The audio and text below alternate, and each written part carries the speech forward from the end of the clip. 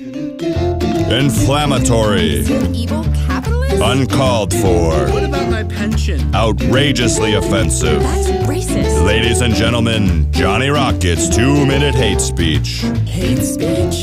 Johnny Rockets. Johnny Rockets. Is he like a Nazi? He hates children. He sounds like an anarchist. Anti-women. Seriously? Cover your ears. This is Johnny Rockets' 2-minute hate speech. Sometimes longer. Johnny Rockets' 2-minute hate speech, attempted ban in the LP. A lot of libertarians have said to me, libertarianism is up to the individual to interpret what it is, especially relating to the party. And I've said on numerous occasions, fuck no! The Libertarian Statement of Principles has been laid in a very clear and concise way, in which a person or an organization describes their beliefs and intentions. These are not up to interpretation.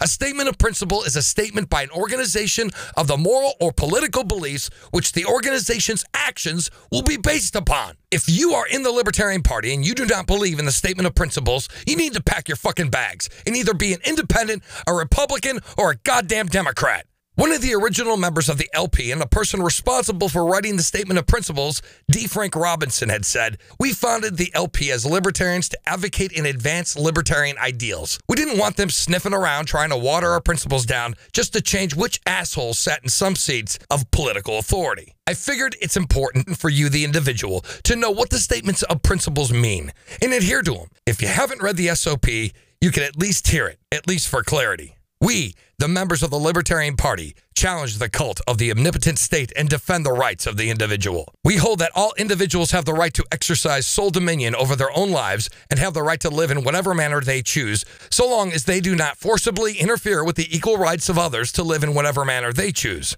Governments throughout history have regularly operated on the opposite principle. The state has the right to dispose of the lives of the individuals and the fruits of their labor.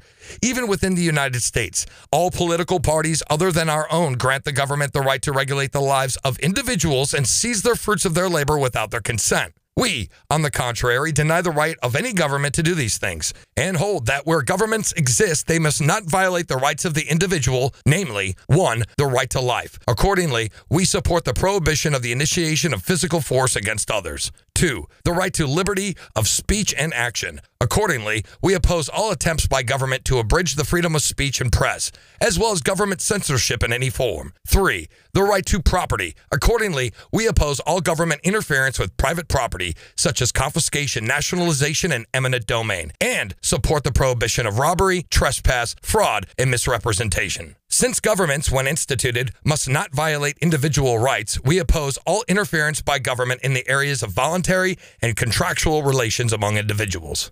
People should not be forced to sacrifice their lives and property for the benefits of others. They should be left free by the government to deal with one another as free traders and the resultant economic system. The only one compatible with the protection of individual rights is the free market."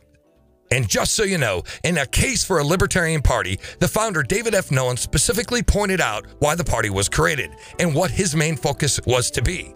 It was not created to be like the other parties and win elections. It was created to use the political system as a way to spread a radical ideology. There it is, in all its glory. It's not socialism, it isn't democracy, and it isn't for the faint of heart. This is our house, our fucking rules. And for those of you who tell me as an anarcho-capitalist, just like the founder of modern-day libertarianism, Murray Rothbard, that I need to move to Somalia because I won't dilute the message, I have this to say.